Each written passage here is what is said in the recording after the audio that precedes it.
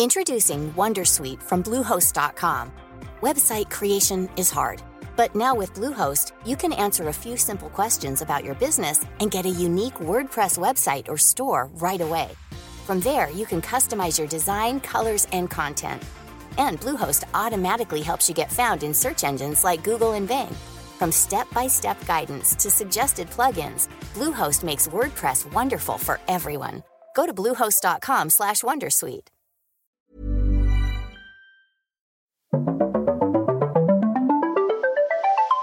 You're listening to Luke's English Podcast. For more information, visit teacherluke.co.uk. Hello, today on the podcast, I'm talking to Lindsay from All Ears English.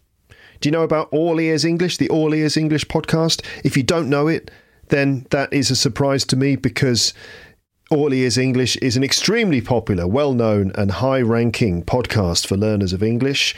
I'm sure you've come across it before, right? Yellow logo, Lindsay and her co-hosts, Michelle, Jessica and Aubrey, American English. Their episodes are full of positive energy. They promote personal growth through learning English. Their mantra is connection, not perfection. All Ears English. Of course you've heard of it. Over 1 million subscribers on Apple Podcasts and Spotify. Ranked in the Best of Apple Podcasts categories several times. And number 1 in the US Education Language Courses podcast category. Lindsay and her team have been featured in magazines, right? Podcast Magazine, Language Magazine and Forbes. Which is impressive because, you know, when your podcast ends up in a magazine, when you cross from one medium to another, then you know that you must be doing something right. So, All Ears English. And Lindsay is a returning guest on my show. She's been on this podcast a few times before. Long-term listeners might remember her first appearance way back in episode 186. Of course you remember that. 10 years ago, 2014, she was on my podcast talking about culture shock, and she's been on the show a few times since then as well. We've collaborated quite a few times. I've also been on All Ears English a number of times too, including recently. You know the way it works. You've probably got your preferred or favourite podcasts for learners of English. Like maybe you listen to Luke's English podcast and you also maybe listen to All Ears English as well. You've got them both and you'll just be listening and checking out the podcasts. And one day you go, oh, look, Luke's on the All Ears English podcast. And then like on the same day or maybe a couple of weeks later, oh, okay, Lindsay's on Luke's podcast. I see what's going on. Yeah, we call that a podcast collaboration or a crossover. And that's what we did recently, just a couple of months ago. Lindsay and I decided that it was about time we collaborated again on a couple of episodes. So we invited each other onto our respective podcasts. I was on her show just a couple of weeks ago in episode 2140. Yeah, 2140 episodes. And we talked about differences between American and British English. That was in a recent episode of the All Ears English podcast. We compared the vocabulary differences, pronunciation differences, communication style differences, and more. Right, so if that sounds interesting, you could check it out. All Ears English, episode 2140. It's called The Subtle Differences Between American and British English with Luke's English podcast. So check it out. There's a link in the description. And for Lindsay's appearance on my show in this episode, we agreed it could be really interesting to talk about Lindsay's home country, the United States, the USA, and what's going on there at the moment in terms of economic, political, social, cultural changes. So that's what we're going to talk about. You'll hear us discussing things like the actions of unions and how that's been affecting workers' rights in the United States recently. The way that cities are evolving because of changes in people's working lives, especially since the things that happened during the COVID-19 pandemic with people working from home, remote work and other things like that. We talk about property prices, the energy crisis, American people's attitudes about their government, trust in public institutions and other things of that nature. And also, I couldn't help adding my own comments about what's been going on in the UK as well, in order to sort of compare and find similarities between our two countries. So, yeah, what's going on or what's changing in the United States and the UK as well a little bit. And it's a big year for both the UK and the USA. This year, we have big elections coming up in both countries. There's a presidential election in the USA at the end of the year and a general election in the UK at some point. So those are very significant things. So let's talk about the USA and the UK a bit as well. And there's plenty to talk about. I hope you find it all interesting. I'll talk to you again a little bit at the other end of this conversation, but now, without any further ado, let's get started, and here we go.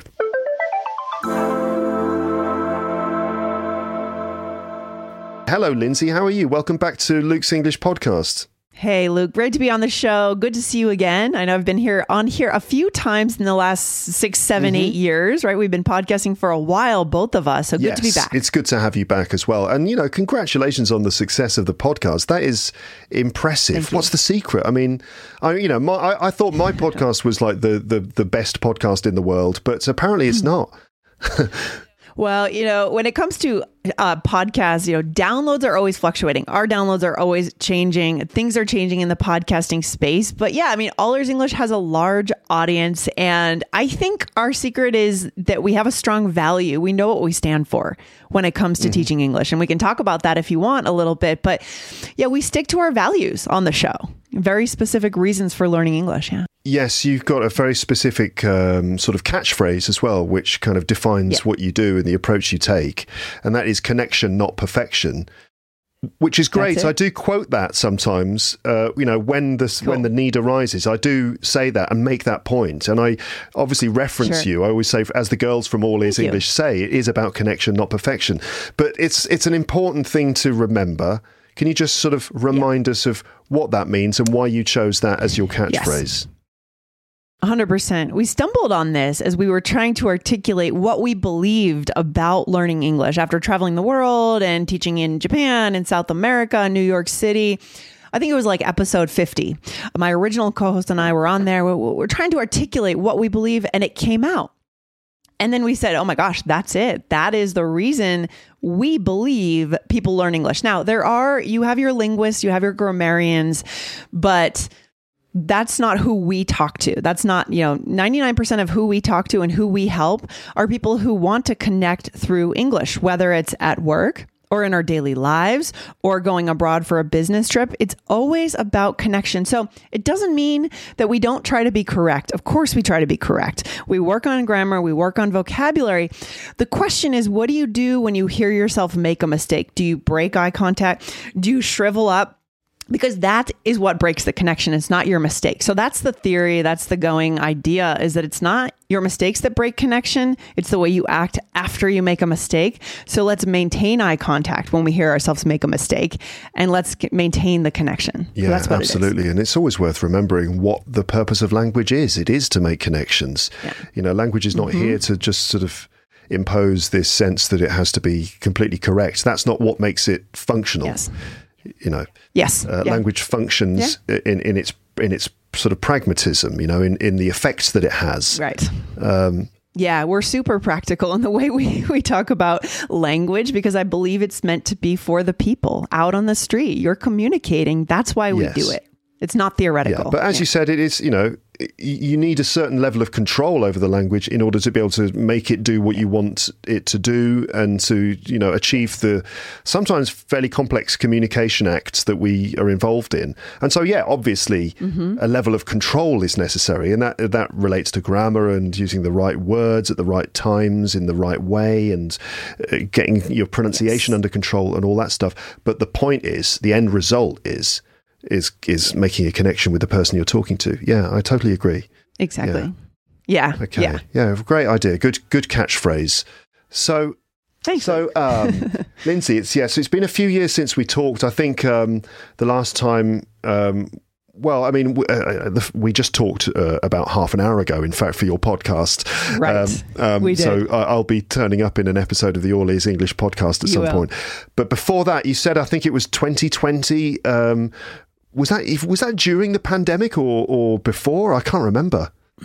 I'll have to look at the date. I have a feeling it was spring. I have a feeling it was before, kind of before the world sort of changed forever. Yes, yes. Maybe it was just before. Yeah. But anyway, so things are changing. The world is changing all the time. So, you know, you're in the US, right? And I thought that it would be really interesting to talk to you about America today, and just to get a sort of view from the ground in terms of what it's really like in the USA these days. Tell us about living in America. What is the state of the country at the moment? Well, how is it living in the US these days? And tell us a few things that you think are changing there. Yeah, I'm excited to talk about this because I've been thinking about this lately, and that's why I wanted to bring it on your show. I've seen a number of shifts in our culture, in politics, I guess, but also just politics are real. They affect our daily lives, our everyday lives. Also, kind of what people are doing, what like young people are doing, how people are viewing life. So there's kind of three things that I wanted to talk about today. All right, so here we go. So the first big thing, I'll just say it in three words: unions are hot, right? So we're in a pro-labor moment, which is kind of rare for the US. It's something we haven't seen since, I guess you could say, the days of the car boom in the Rust Belt of the United States, where unions dominated the car world, right? Detroit, Michigan, the whole Midwest was a major car industry, and unions dominated at that time. And then when we went into the Reagan era and the Bush era, we really went into more a big business era. Mm-hmm. Unions were weak. People didn't like unions. People are still skeptical of unions. I'm still somewhat skeptical of unions as well, depending on what's going on. But I think overall, this is a positive thing because people in the US are able to negotiate for raises. I mean, there's been very high profile events that have gone on, like the Hollywood strike, the writer's strike. Did you hear about this, Luke, that happened last summer? Absolutely. Yes, I did hear about the Hollywood writers' strike, and it's also connected to AI and ChatGPT and stuff like that. I think before we carry on and talk about that, I feel like we might need to define what a union is. That's a good question. Yeah, good point. So a union is an organization that workers for generally larger companies can join. Usually it's by choice. You can join it, you can not join it. You pay dues to this union and they fight for you. So it's a collective bargaining thing where usually there's a president of the union, and they will, at certain times when things aren't right for you as a worker, they will go to bat for you and negotiate for raises, negotiate for time off, things like that. That's what a union is. Yeah, we sort of associate unions with the slightly older industrial economic sort of situation, right? So you mentioned the car manufacturing industry, which in the US was like such an important industry. Yes. I mean, it's these days it's called the Rust Belt, which is like this area in the United States, which, you know, places like Detroit and which other cities? 100%. So a lot of it is centered around Michigan. So Detroit, there are towns that are named after these cars. There's a place called Pontiac, Michigan. Yeah, they're all around that area. We did a whole unit on this in one of our courses. I actually went out there and interviewed people from these areas that are really, a lot of these places are down and out now because the car industry has boomed and kind of busted as cars have moved abroad to be manufactured abroad. Yeah. And that's why it's called the Rust Belt, isn't it? Because previously was it the Iron Belt or the Steel Belt? Well, the Steel Belt is more in Pennsylvania, but you're talking about the manufacturing center of the country, right? So it all kind of blends together, and unions were a big factor in the Steel Belt as well. Mm-hmm. Right. Okay. Yeah. In the UK, yes, we also had the unions were a huge presence in the country, especially in the 1970s, when things really came to a head, where the unions really kind of had a lot of power, and they were really putting their foot down and negotiating hard with the government. And we had especially like the steel industry and the coal mines, so mining. Yes. And then very similar to the US, where you had Ronald Reagan arriving on the scene, we had Margaret Thatcher who came along. Okay. So we've moved in parallel politically somewhat. Yeah. Interesting. So Thatcher really sort of like fought hard with the unions and almost obliterated the union movement in the UK. Yeah. And she changed the country. She liberalized the economy. We moved away from a manufacturing-based economy and towards a financial services-based economy. Yep. And the country has never really been the same ever since. Yes. A very similar path of the US, right? We had Ronald Reagan, massive tax cuts. And then we had George H. Bush, also conservative. We had Bill Clinton, who actually made some conservative leaning moves, even though he was a Democrat. And we're now kind of seeing the result of this more conservative economy. We've had a lot of billionaires being created in the last 20 years due to this, but we've also got a lot of poverty in the U.S. I mean, poverty is a relative term, right? I have to be careful using that word. It's different around the world, but the middle class is shrinking, and it's due to these politicians that were quite conservative historically, and it's trickling down now, right? Yes. And the result is that maybe sort of workers have fewer rights. Exactly. And less bargaining power than they used to. And I mean, the fact that you've got more billionaires now than you had before is also evidence of this. I mean, I don't know if the presence of billionaires is a sign of a healthy country or not. Because, I don't know. If you've got lots of billionaires, it just means that there's less money going around for everybody else. Right. I mean, billionaires, like in my opinion, who really needs to be a billionaire? Now, that is a very controversial statement in the US, right? Because we believe in personal freedoms. If you want to become a billionaire, you should be able to become a billionaire. And I'm not a big fan of a state tax or things like that. So I'm a little bit moderate, politically speaking, to be honest. But millionaires, maybe billionaires, that's pushing the needle a little, I think.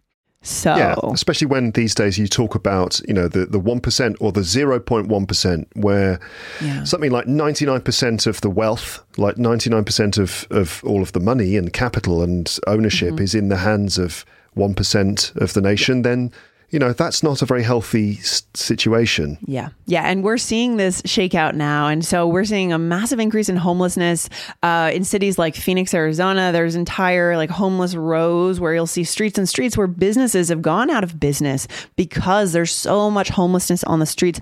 My city of Denver has a homelessness problem. You'd be shocked if you just took a flight into Denver and went downtown. And so anyways, coming back to, what this has caused post-pandemic, I think people during the pandemic had a chance to be at home thinking through this, and something happened. Something was ignited in people's sort of hearts and souls around, hey, I want to be paid what I'm worth. So we've had some major high-profile wins, like the SAG-AFTRA, the Hollywood strike. And I think what tipped that one is that the actors got involved. Right. So it was the writers that went first, and then finally the actors tipped it into a win for them.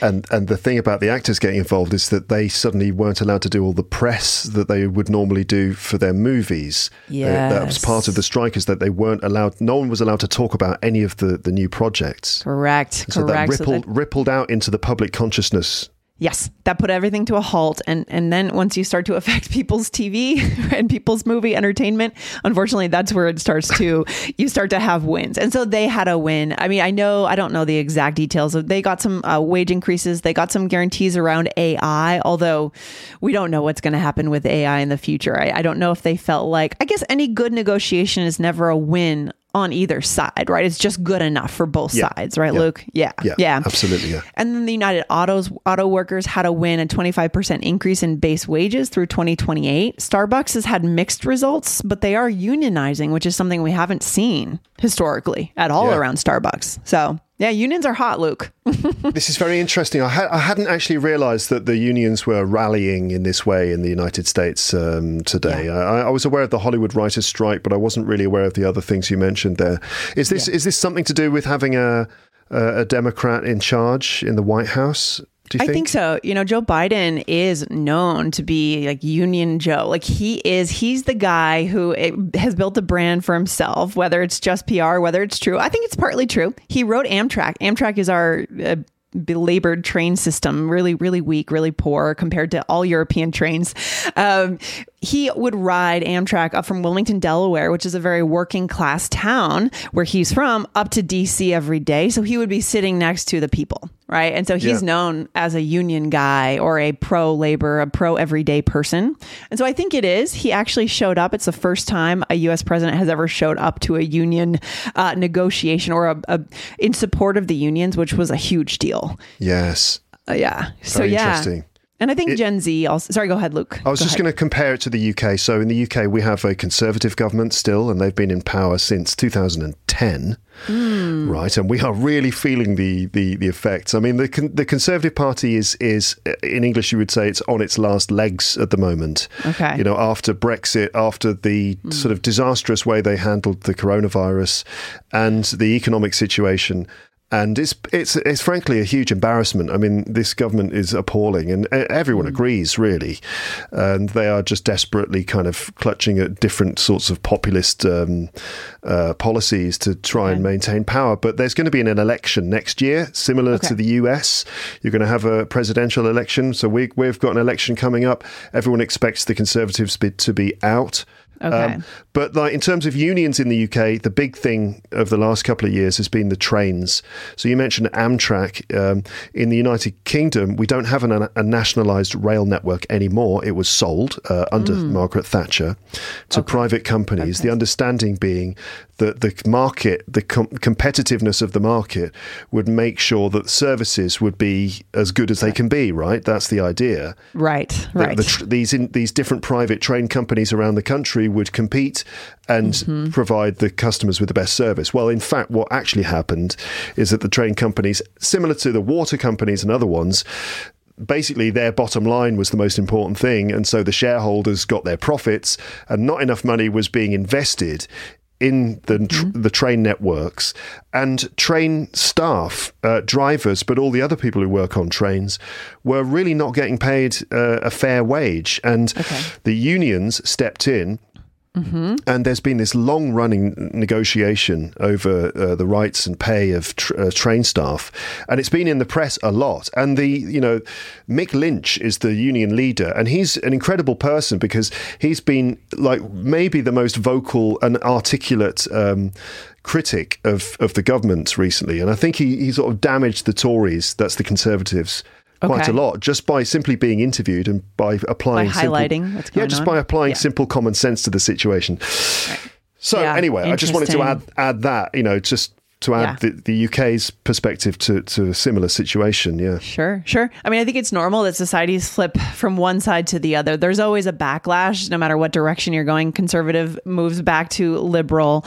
But yeah, I mean, you have issues with antitrust when you have, we're going to privatize an industry and then there's really one company that's dominating, right? And then that's not good that's not letting private business serve society. Yeah. Right. And their focus is on making sure that the shareholders get their big dividends, and that the company directors get their bonuses, Right. Like, I'm sorry, but the idea that competition results in the best service for customers isn't always true, Totally. When companies, their main objective is to essentially scrape profit out of the whole enterprise. Yeah. And then you see large companies, doing a round of layoffs and you see their stock surge. It just, something is out of whack, right? Yeah. Something's not quite right. So, I mean, that's kind of what the biggest shift that we've seen. And it'll be really interesting to see what Gen Z does, right? Because this translates down in the US to a new generation of workers entering the workforce that never really went to the office, right? They're working from home because they graduated into the pandemic and they're asking for more money. They're asking for what they're worth. Sometimes I think their asks are a little out of reality. Like they're going to have to reconcile with what's realistic, but it's probably a good thing, in the long run. It's a good thing, I think, for workers. So when you talk about Generation Z, that's basically the younger generation that are coming into the workforce now. Yeah. Right. The generation before millennials. So people who are in, their 20s, like early 20s right now. Yeah. It's a new way of looking at how to ask for what you're worth at work. Gen Z, millennials, and then is it Gen X? Gen X. Yes. Correct. I think I'm between millennial and Gen X, actually. I don't know what that's called. Yeah. Okay. Yeah. All right. So we're talking about Gen Z, the younger generation coming through and assessing the sort of the working environment of today. Yeah. Yeah. And also there's the shift from being loyal to a company and now kind of being loyal to one's own career and oneself. That's the shift I've seen on the individual level. Right. We don't stay at companies for a lifetime. And that was before the pandemic. That had changed. Yes. Right. But that's even more amplified now. Yeah. Yeah. And there's a very this sort of fluid workforce in terms of changing from one job to another, maybe a bit more regularly, but also in terms of location. The pandemic allowed everyone it forced everyone to work from home. And that's kind of stuck with us, hasn't it? That culture. Yeah, it's really interesting. And it's like WFH, work from home, versus WFA, work from anywhere. I'm seeing a lot of people in my circle kind of taking their laptops and having a well-paying full-time job in tech with benefits, everything, but taking the laptop. I'm going to fly to Boston for the weekend, so I'm going to be at the airport, logging on from the airport. This is really common now, and it makes me wonder what's going to happen to cities, right? Because cities were kind of coming back. They were getting safer. They were having a boom. And now they're having a bust. They're coming, they're becoming more sparse. You don't see people downtown as much anymore on certain days. So it makes me wonder, how are things going to change within the US demographically? Yeah. Yeah, because you've got these big cities. I mean, obviously we think of the major ones like, Manhattan. And especially that. I feel like Manhattan may be a different case because it's what could happen with that. And similarly with London and maybe Paris, is that to an extent these city centre areas, these sort of downtown areas, become almost like a city theme park. They're places where you go for the day to have a shopping experience or something, or a leisure experience, rather than a place that you go to do your job. Yeah. Right. But it makes you think, like, if New York City just becomes Times Square for tourists, is it even New York City anymore? Because do tourists go for other tourists, or do they go to see what life is like in New York City? Right? Yeah. Who knows? Yeah. I pulled a stat from Forbes that they're saying now, as of June, I don't know if this is probably an updated stat here, there was 50% occupancy in Midtown Manhattan, like downtown New York City, for the office buildings. And that's going to bring 50%. So they were half empty, those buildings, office buildings. And it might be edging up to 60, 65 now. But the question to me is it always going to be less than before? Or is it going to fully come back? Because that means that the vendors, that lunch spots, delis just don't have the business they need, right? So the question is, it's more an open question. Like, what's going to happen to these big cities, San Francisco, Manhattan, Chicago? We saw people relocate. Did you see that in the UK? Did people buy second homes or move out of London? Yeah. I mean, that's always happening, but it certainly happened a lot more easily, and people were a lot more ready to do it. Yeah. When they realize, I can just work from anywhere, then I might as well just be anywhere. And a lot of people are moving out of the city for sure. Okay. And have you seen anyone move back to the city because their work's called them back? They're all kind of staying in the countryside. Yeah. Okay. Yeah, interesting. Right. Yeah. We're seeing, second tier, third tier cities become more popular. And this collides with the cost of living. Like, even though New York City is half empty or a quarter empty, it's still really expensive to live there. So the math's just not making sense for people anymore, So they want a cheaper cost of living. And that's another big trend. Like, our housing costs are up 50% since 2019. Wow, really? Yeah. What? Yeah. Housing costs are up 50%? Since 2019. Yeah, that's from the Wall Street Journal. I don't know if you listen to the Journal podcast. It's a great show, brings in economics and politics. Great show. That was a quote that they studied. Since 2019, housing costs in the US are up 50%. Oh my God. And not to mention energy costs as well, because I don't know if in the States it's the same, but in the UK there's been a huge energy crisis. Okay. Even though the energy companies recorded record profits, where literally, all the consumers, their energy bills doubled. Because with the war in Ukraine, and various other things, suddenly the cost of energy just went up like that. And of course, it just got transferred directly to the to the customers, and some people just couldn't afford to heat their homes. Oh my Meanwhile, gosh. here's me trashing the government again. I am not a fan of the Conservative government.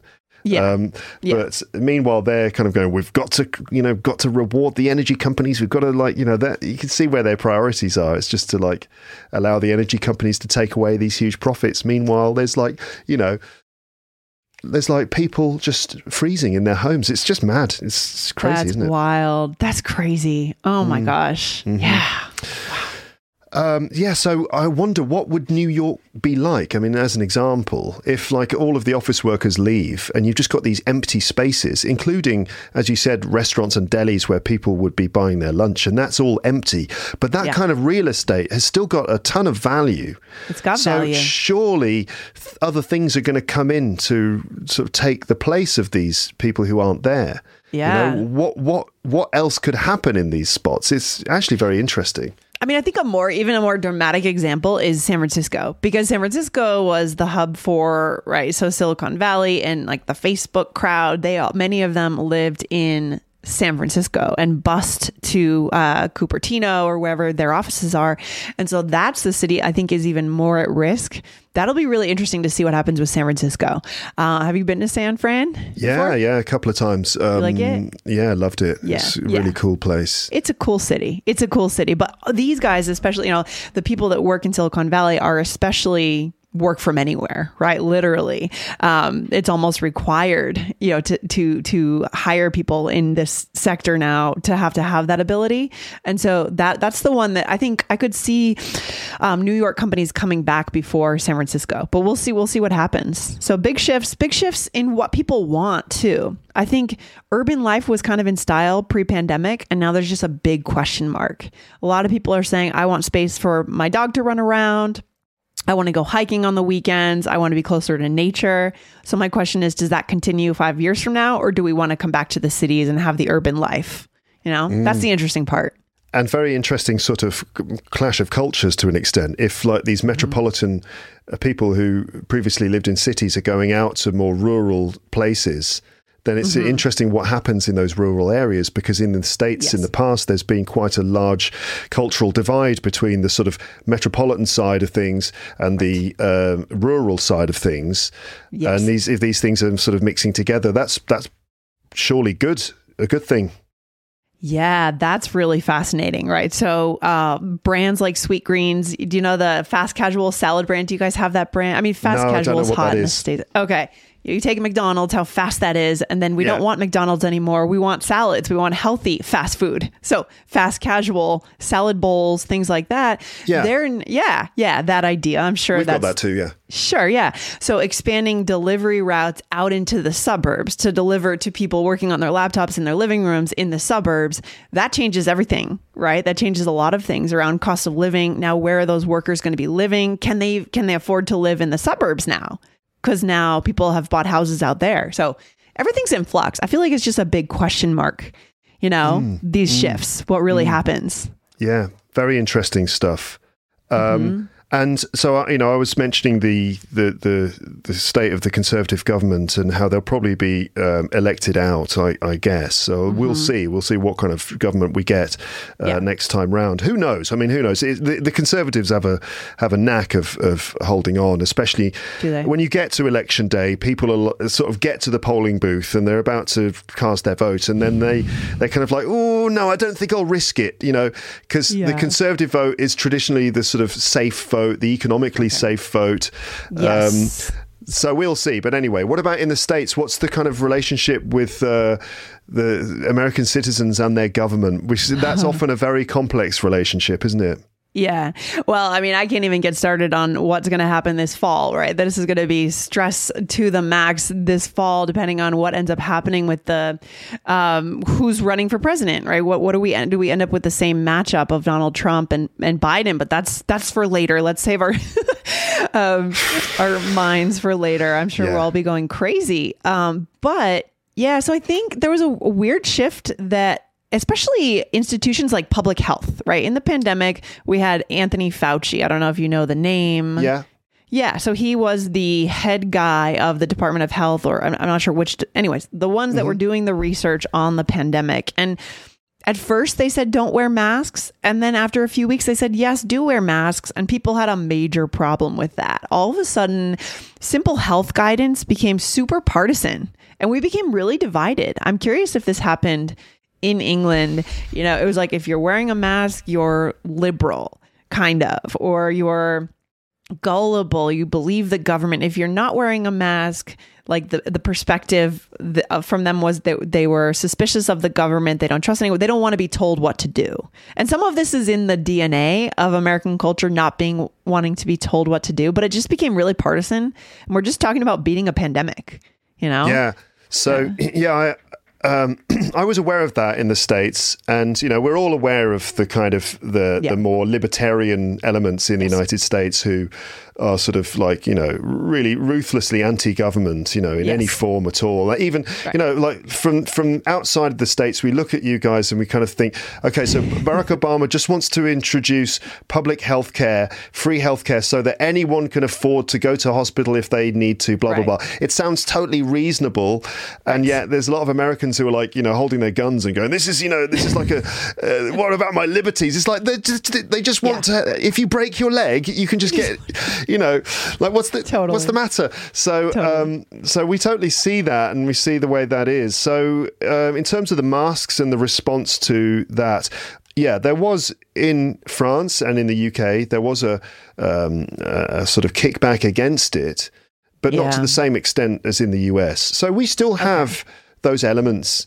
Those sort of elements that maybe have a slightly more conspiratorial way of thinking about these things. And so naturally, especially when the vaccine came in, there were a lot of people who were against the vaccine and had decided that it was... Well, I mean, I think there's actually a sliding scale in terms of the vaccine, because to an extent, you know, some people were sort of saying they're injecting 5G chips into your arm. They were, you know, what? And then, but other people then have a actually fairly legitimate sort of sense of restraint about it. But it's like this thing, you know, like the Oxford vaccine or whatever vaccine it is, it's been rushed through. It hasn't been properly checked, and in fact, there are side effects that can affect people's hearts, and so, you know, and then at the same time, other people are going, but this pandemic, it's, you know, it can kill so many people, and we've got to get on top of this. So that was a very intense time. And there was a lot of distrust knocking around. There was a lot of distrust. Yeah, for sure. I mean, I felt bad for the people who were just trying to do the research and communicate the research. I mean, the way science works is that it's always changing. We didn't know much about the pandemic when it first broke out. We needed the research, and then we got the research.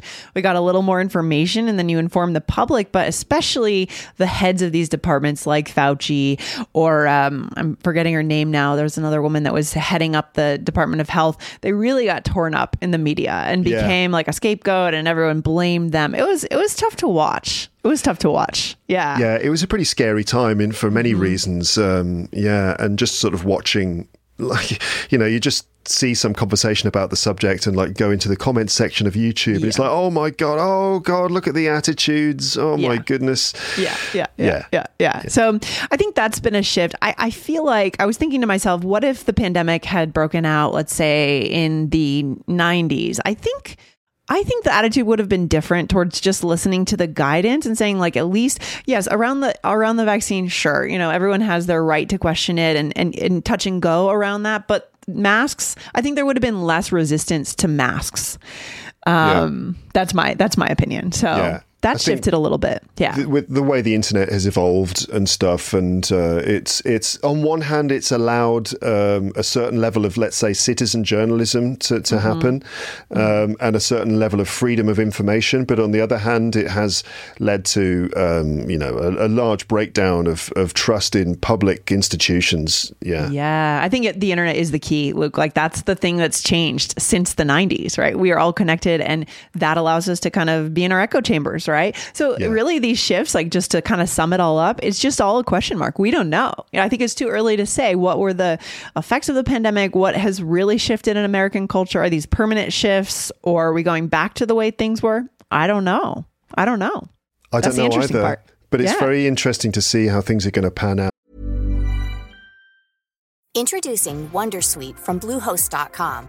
Website creation is hard, But now with Bluehost, you can answer a few simple questions about your business and get a unique WordPress website or store right away.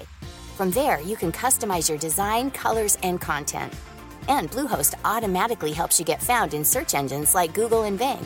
From step-by-step guidance to suggested plugins, Bluehost makes WordPress wonderful for everyone. Go to bluehost.com/wondersuite. Hey, I'm Ryan Reynolds. Recently, I asked Mint Mobile's legal team if big wireless companies are allowed to raise prices due to inflation. They said yes. And then when I asked if raising prices technically violates those onerous two-year contracts, they said, "What the f*** are you talking about, you insane Hollywood ass?" So to recap, we're cutting the price of Mint Unlimited from $30 a month to just $15 a month. Give it a try at mintmobile.com/switch. $45 up front for 3 months plus taxes and fees. Promo rate for new customers for limited time. Unlimited more than 40 gigabytes per month. Slows full terms at mintmobile.com. So this episode, Lindsay, I think is going to be published in January 2024.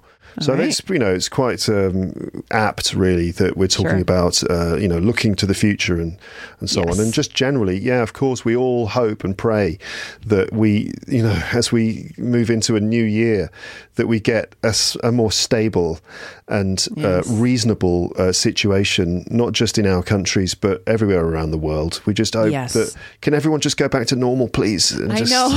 Can we not have so much stress when we watch the news or turn on open up the New York Times, right? I know there are reasons. There are reasons for everything, but anyway, this is sort of what we hope for, isn't it? I suppose. Very interesting, Lindsay, to have this conversation, and also, to be looking to the future, and sort of, it's going to be interesting to see what happens in terms of elections in the US and the UK this year. Yeah, great. Okay. Yeah. Good. Very interesting, in-depth conversation there. I think for your listeners, these are great conversation starters. And that's what we always say on All Ears English. Take what you've heard today and start conversations, right? This is how we work through stuff. I think as a global community, how do we work through the division that's going on? We talk about it. In the US, people aren't talking anymore, right? Yes, it can be dangerous to talk about things when everyone's feelings are so heightened by, as you say, the echo chambers that they exist in. Right. And, we get together at Christmas with different members of our family or our extended family, and these things come up, and they can be flashpoints. They can be big points of disagreement. And it's very distressing, really, we really need to try to be reasonable and sort of listen to each other as much as we can and avoid those sorts of knee-jerk reactions. Yeah. I think for me, at first, there's that knee jerk. My ego is linked to this, right? My position on this. But then if I sit down and I have a full dinner with someone, I start to get to know them as a person. And then that's where things can start to break down for me, because now there's a human being in front of me and there's a reason why they think this. And so then I can try to understand that, their history, their family, all these things. That's, I feel like, how we're going to get through the moment of division globally. We get back to connection, not perfection again there. Just have dinner with people and make connections. Yeah. Kind of, yeah. Okay. Lindsay, thanks so much for talking to me on the show. And thanks for inviting me onto your podcast as well. Of course. We don't know which number episode that will be yet, but I guess in the show notes for this episode, you'll find a link to that episode as well if you want to know it. It's going to be about differences between British and American English. Yes, 100%. Always a pleasure to work with you here and be on each other's shows, Luke. And thanks for having me on. I appreciate it. Pleasure. All right. Have a lovely day and speak to you soon. You too. Take care. Bye-bye. Bye.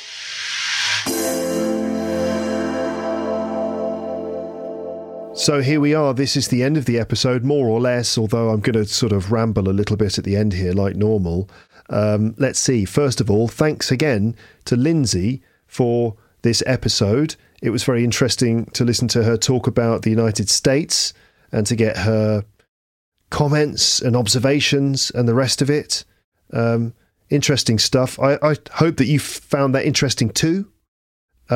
Interesting. It'll also be interesting to see what happens in those elections which are coming up. Presidential elections. Is it in November, December? Certainly near the end of the year. What's going to happen? Will Donald Trump return? Will Joe Biden hold on to the presidency? Will Trump even be allowed to run for president? Or will he be in jail? I don't know. we'll see, won't we? We'll see what happens. And what about the UK? There's going to be a general election. We don't know exactly when it's going to be, but it's almost certain to happen this year. I think it legally has to happen at some point this year. Will the Conservatives hold on to power? Will we have Rishi Sunak as Prime Minister? Will the Conservatives decide that they need to get rid of Rishi Sunak even before a general election? Because he's not popular. He's not a popular leader in or out of the Conservative Party. No one seems to like him very much. So maybe they'll chuck him out and we'll have another Prime Minister, yet another Conservative Prime Minister who hasn't actually been chosen by the electorate. How many has it been in the last few years? Of course, we had Theresa May, who took over from David Cameron, and then she got replaced by Boris Johnson. Excuse me. And then Boris got replaced by Theresa May. Excuse me. For about 5 seconds. And then Rishi Sunak came in. Maybe we'll get someone else before the election. The polls seem to suggest that the Conservatives are going to lose. They're going to lose quite badly. This is what the polls suggest. Who knows? I mean, we'll see. I've talked about this during the episode a little bit, didn't I? I don't mean to get overly political on this podcast, but, you know, every now and then it's interesting to talk about these things. So British and American English, that's what you just heard, the two versions. And remember, episode 2140 of All Ears English, you can hear me talking to Lindsay about differences between American English and British English, including things like pronunciation, accent, vocabulary, and general communication style. And it's called the subtle differences between British and American English because, you know, for the most part, British and American English are, you know, really similar, right? It's the same. It's still the same language, just slightly different versions. But for the most part, it's all exactly the same. So it's easy to, and I say this in the episode, it's easy to sort of, what's the word for it, overestimate the differences, or to imagine that the two languages are like vastly different. They're not. For the most part, it's exactly the same, and we share, you know, the same words, the same grammar. But there are certain subtle differences. Obviously, when a British person speaks to an American person or vice versa, we know instantly, when I meet an American person, I'm pretty certain instantly that they're from the United States, maybe Canada, because that's so similar. And normally in the United States, they can tell that they're speaking to a British person. Obviously, it depends. Some Americans in some part of the country, they don't know, like, oh, where are you from? Are you from Australia? I've had that a few times, actually, on holiday in the United States. And people sort of like, where are you from? Are you Irish? No, I'm from England. But for the most part, exactly the same. Anyway, listen to episode 2140 of All Ears English, and you'll hear us talking about those differences and things like that. Okay. All right. So coming up on Luke's English podcast soon, I sound like a professional like presenter, don't I, when I say that, or like a sports presenter. Coming up next on Luke's English podcast, we've got all the goals from Saturday's football. Anyway, coming up on Luke's English podcast over the next few weeks, what have I got in store for you?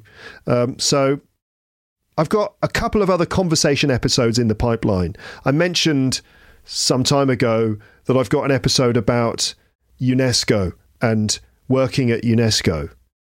That's probably going to be the next episode, probably.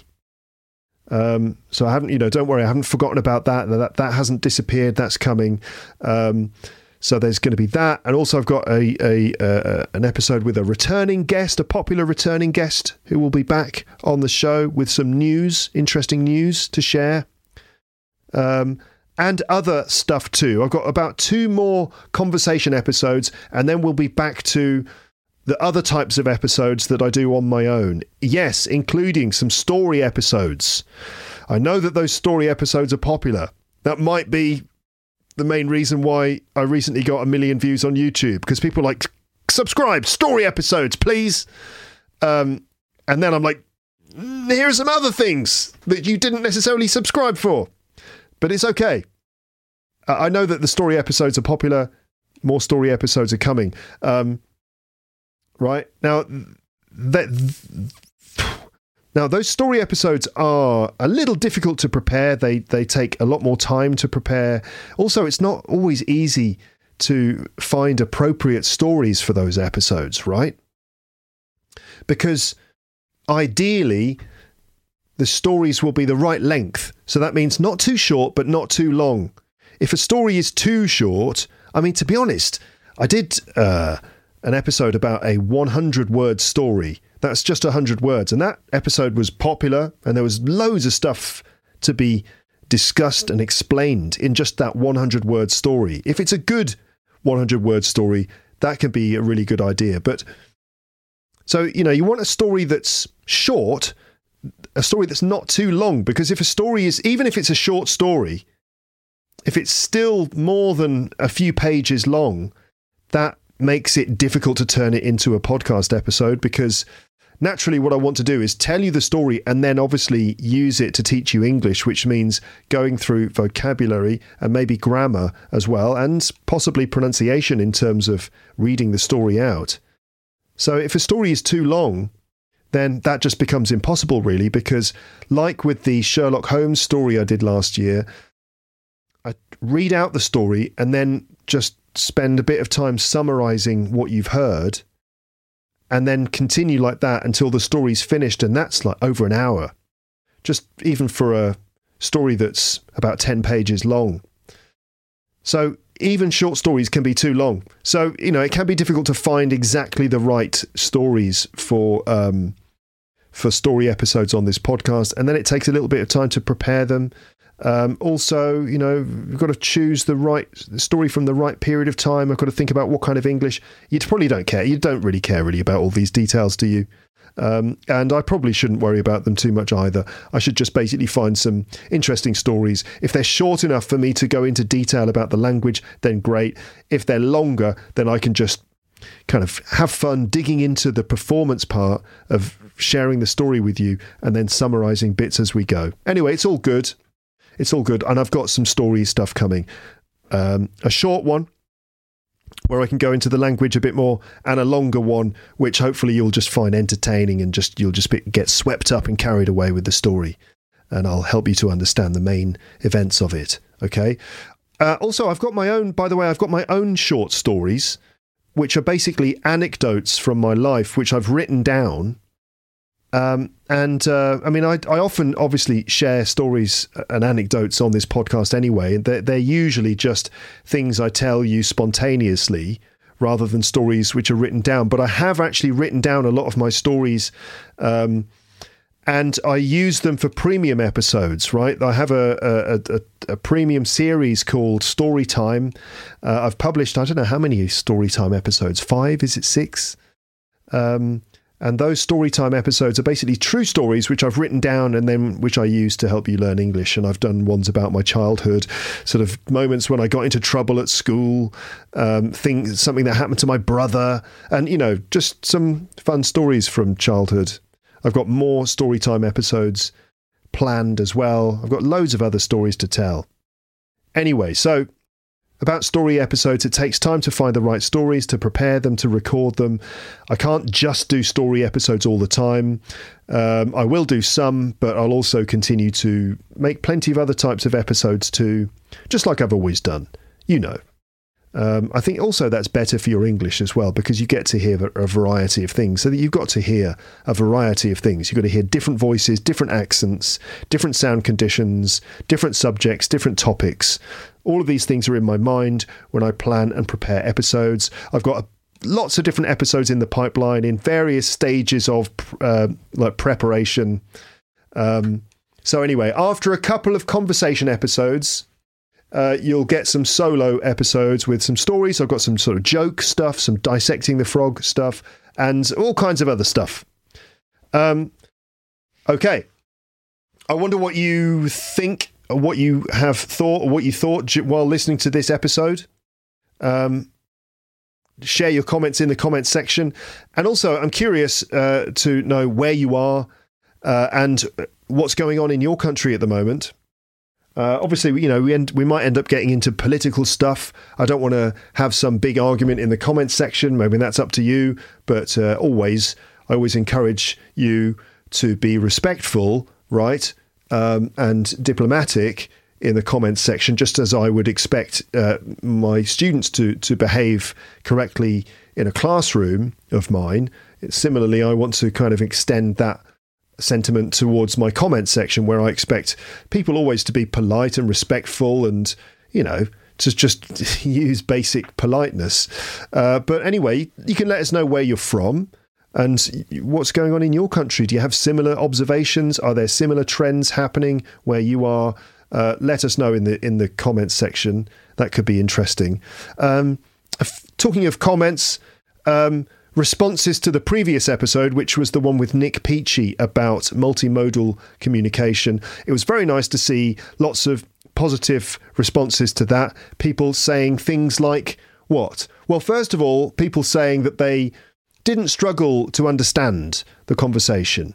And the reason that people made that comment is because I had said in the introduction that I was a bit concerned that, or I predicted that people would write, "Oh, can't understand Nick," because that does happen quite a lot when I get guests. I say quite a lot sometimes.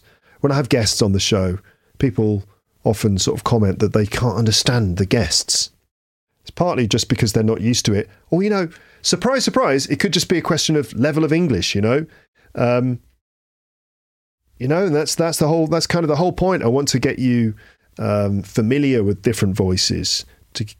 It's important to practice listening to other people, not just me, in less than perfect audio conditions. But for the Nick Peachy episode, people saying that they understood it and that they found it very interesting.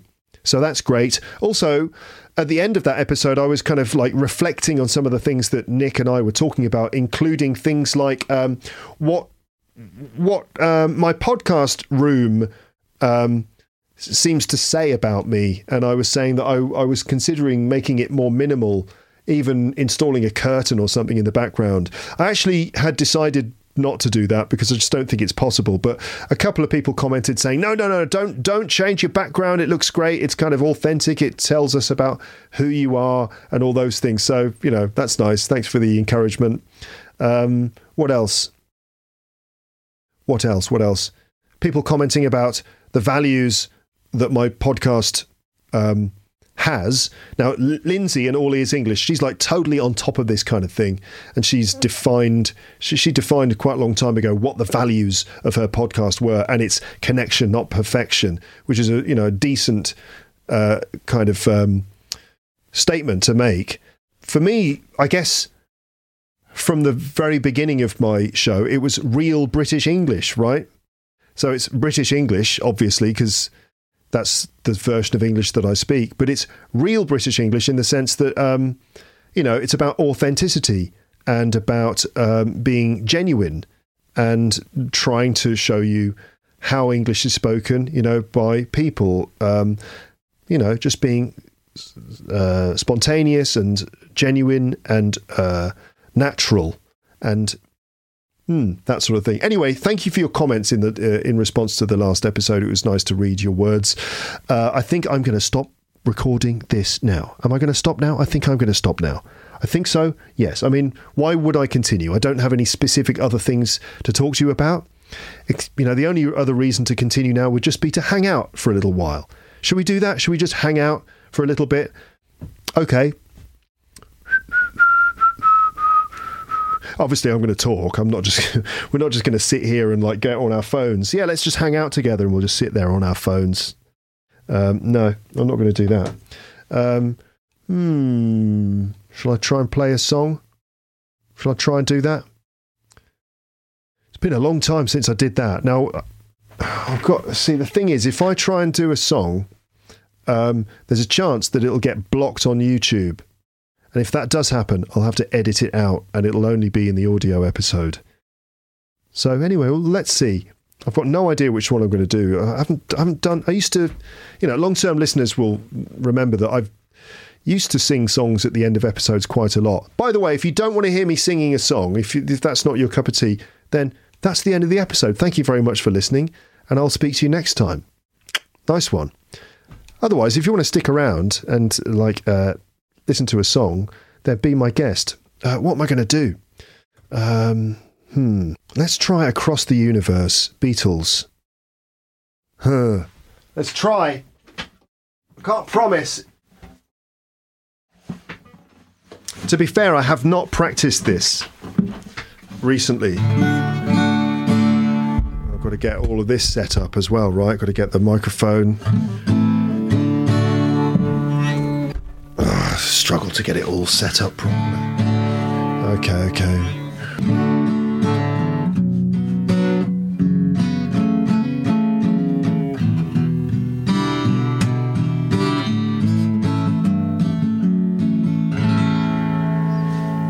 So what's this song about? I'll let you work it out for yourself. The words, there'll be a link on the page for this episode on my website for the words, for the lyrics and the chords as well.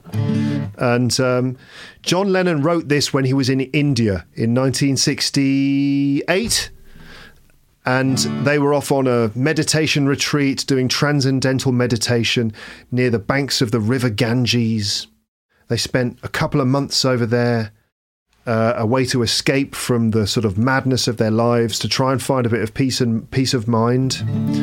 And John wrote this when he was out there, and it's very inspired by that period. And the words are nice. They've got a nice rhythm to them, a nice cadence.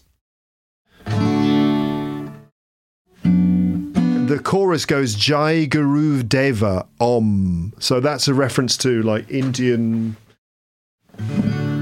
Indian guru.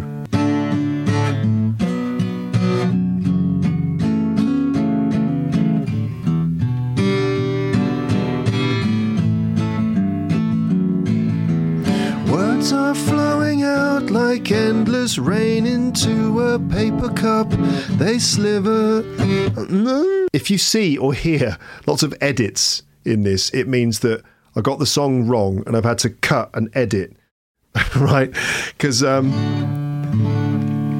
not a professional musician, so I'm not able to just pick up the guitar and just instantly perform like this perfect song. Professional musicians, they perform like every night of the week in front of audiences, if they're on tour or something. And so they're just totally in the zone, in the musical zone. For me, it's like, just shove me in front of a group of learners of English, sure. I can just snap into it. But put a guitar in my hand and it might take me a little while to just get myself together. All right? Okay. All right. Hold on. According to my notes, I should be playing this in a different part of the guitar. According to my notes, I should be playing this at a different part of the guitar, because apparently it's easier for my voice. 1, 2, 3, 4, 5, 6, all the way up on the 6th fret of the guitar. Up there. Is that even in tune? It'll do. Professional show business. 1, 2, 3, 4, 5, 6. Let's see if I can actually get this done before the sun goes down.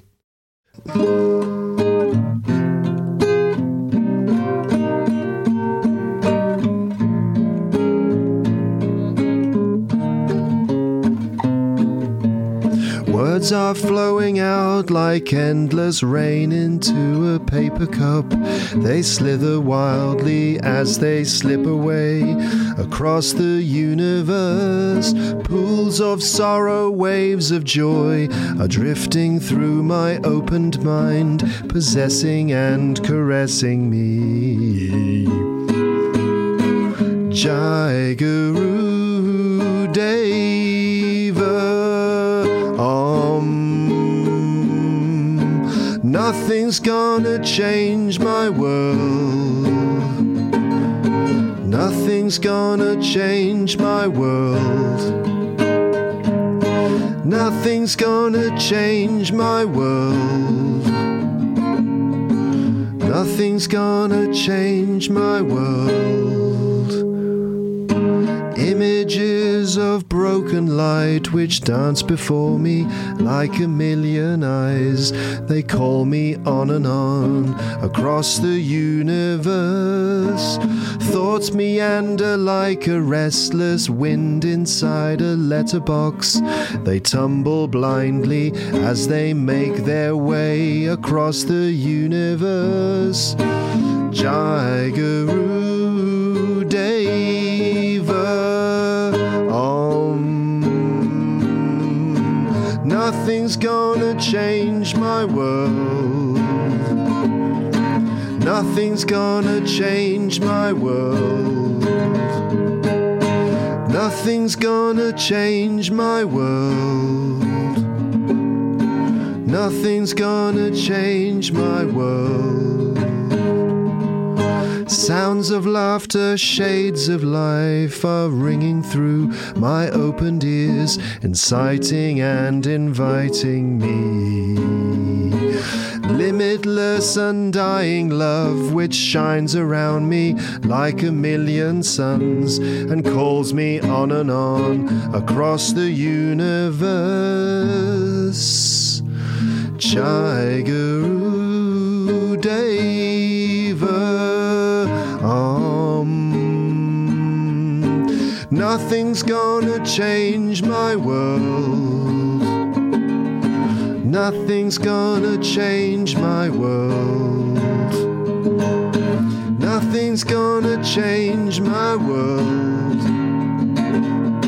Nothing's gonna change my world.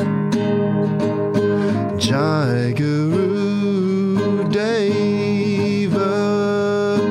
Jai Guru Deva.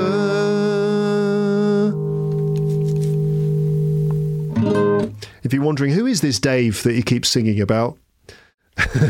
That's Jai Guru Deva. I don't know who Jai Guru Deva is. I mean, I guess he's an Indian guru, right?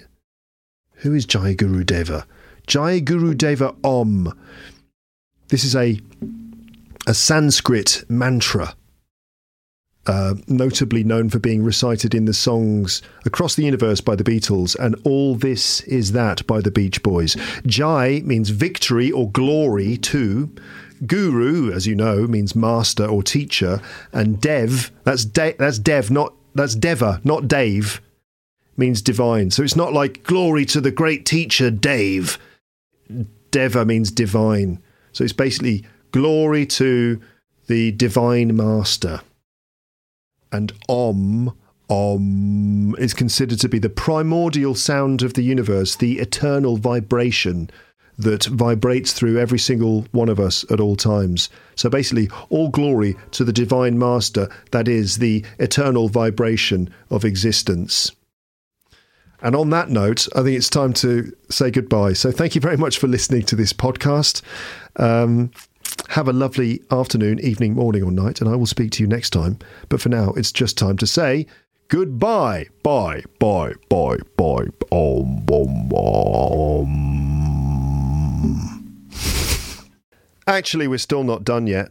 You thought it was the end. It's not the end, because the video version of this episode did get flagged up on YouTube for copyright reasons, as I thought it might do.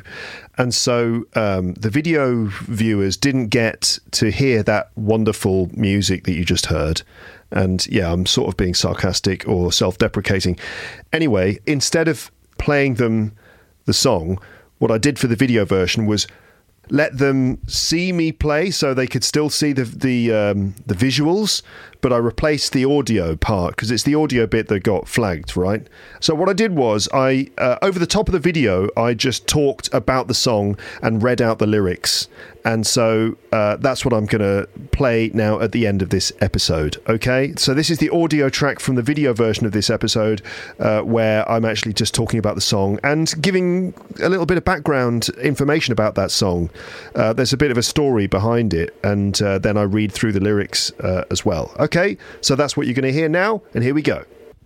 Okay, so this is the bit that I have to remove from this video version because the song, as I said, got blocked on YouTube, or it got copyright flagged.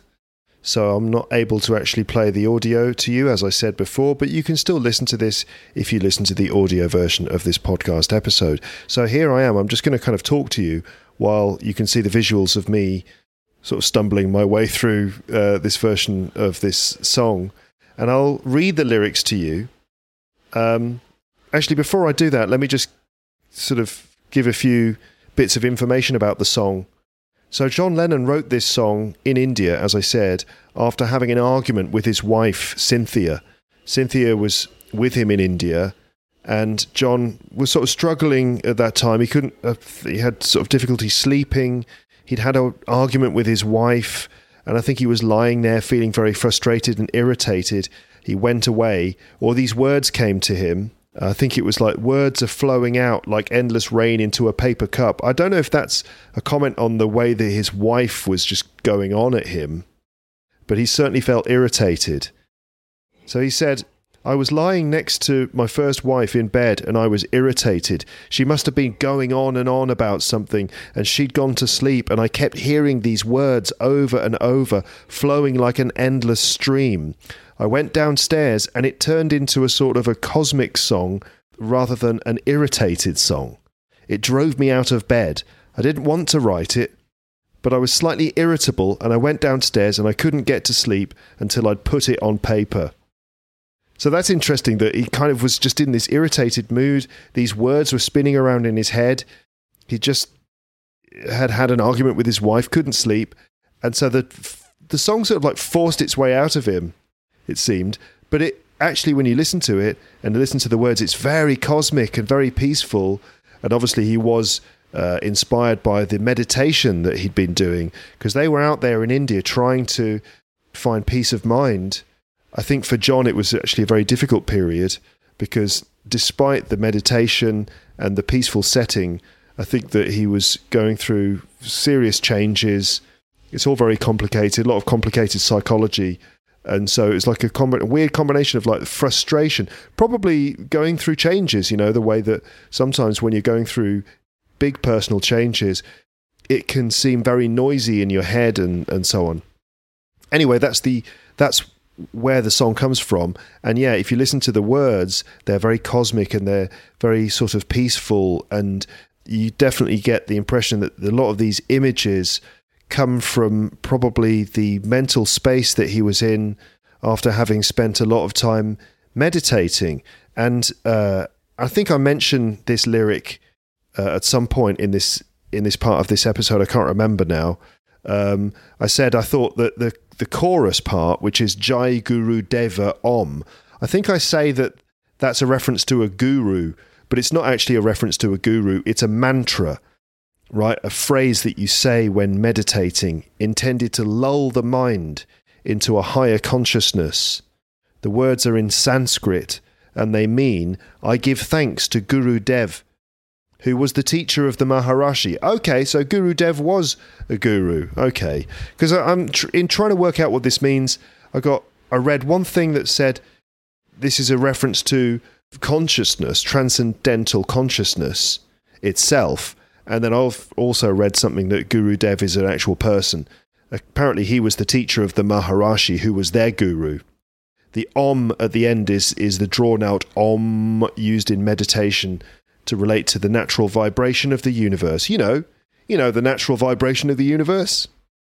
While visiting the Maharishi in Rishikesh in India, John purchased a set of brass bracelets with the word Jai Guru Dev imprinted on them. The bracelets are now in the possession of Julian Lennon, his son, and were on display at the White Feather, the Spirit of John Lennon exhibit at the Beatles Story in Liverpool. So the lyrics go like this. Words are flowing out like endless rain into a paper cup. They slither wildly as they slip away across the universe. Pools of sorrow, waves of joy are drifting through my opened mind, possessing and caressing me. Jai Guru Deva, Om. Nothing's going to change my world. Images of broken light which dance before me like a million eyes. They call me on and on across the universe. Thoughts meander like a restless wind inside a letterbox. They tumble blindly as they make their way across the universe. Jai Guru Deva. Om. Nothing's gonna change my world.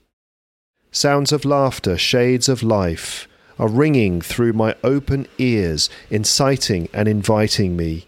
Limitless, undying love which shines around me like a million suns. It calls me on and on across the universe. Jai Guru Deva. Om. So there you go. Those are the lyrics of the song. And some comments. You can listen to the song. I think it's on the original Let It Be album. I don't think that John was ever particularly happy with any of the recorded versions of that song. And I feel like maybe the Beatles never really did the song justice in the recording studio. I feel like they could have done a better version of it, but they didn't manage to do it. Obviously, my version now, that's it, right? This is the ultimate version, isn't it now, of course? Ha ha ha ha ha ha ha ha. So there we go. We're actually at the end of the episode now, and this episode took a strange turn, didn't it, at the end? We went from how the USA is changing to nothing's going to change my world and the limitless vibration of the universe. So I think it's a good point to stop. I'll now let you get back to the timeless vibration of the universe, but thank you very much for spending this time with me here at Luke's English Podcast. Speak to you next time, but for now it's time to say goodbye. Bye, bye, bye for the second time in this episode. Bye, bye, bye, bye, bye. Thanks for listening to Luke's English Podcast. For more information, visit teacherluke.co.uk.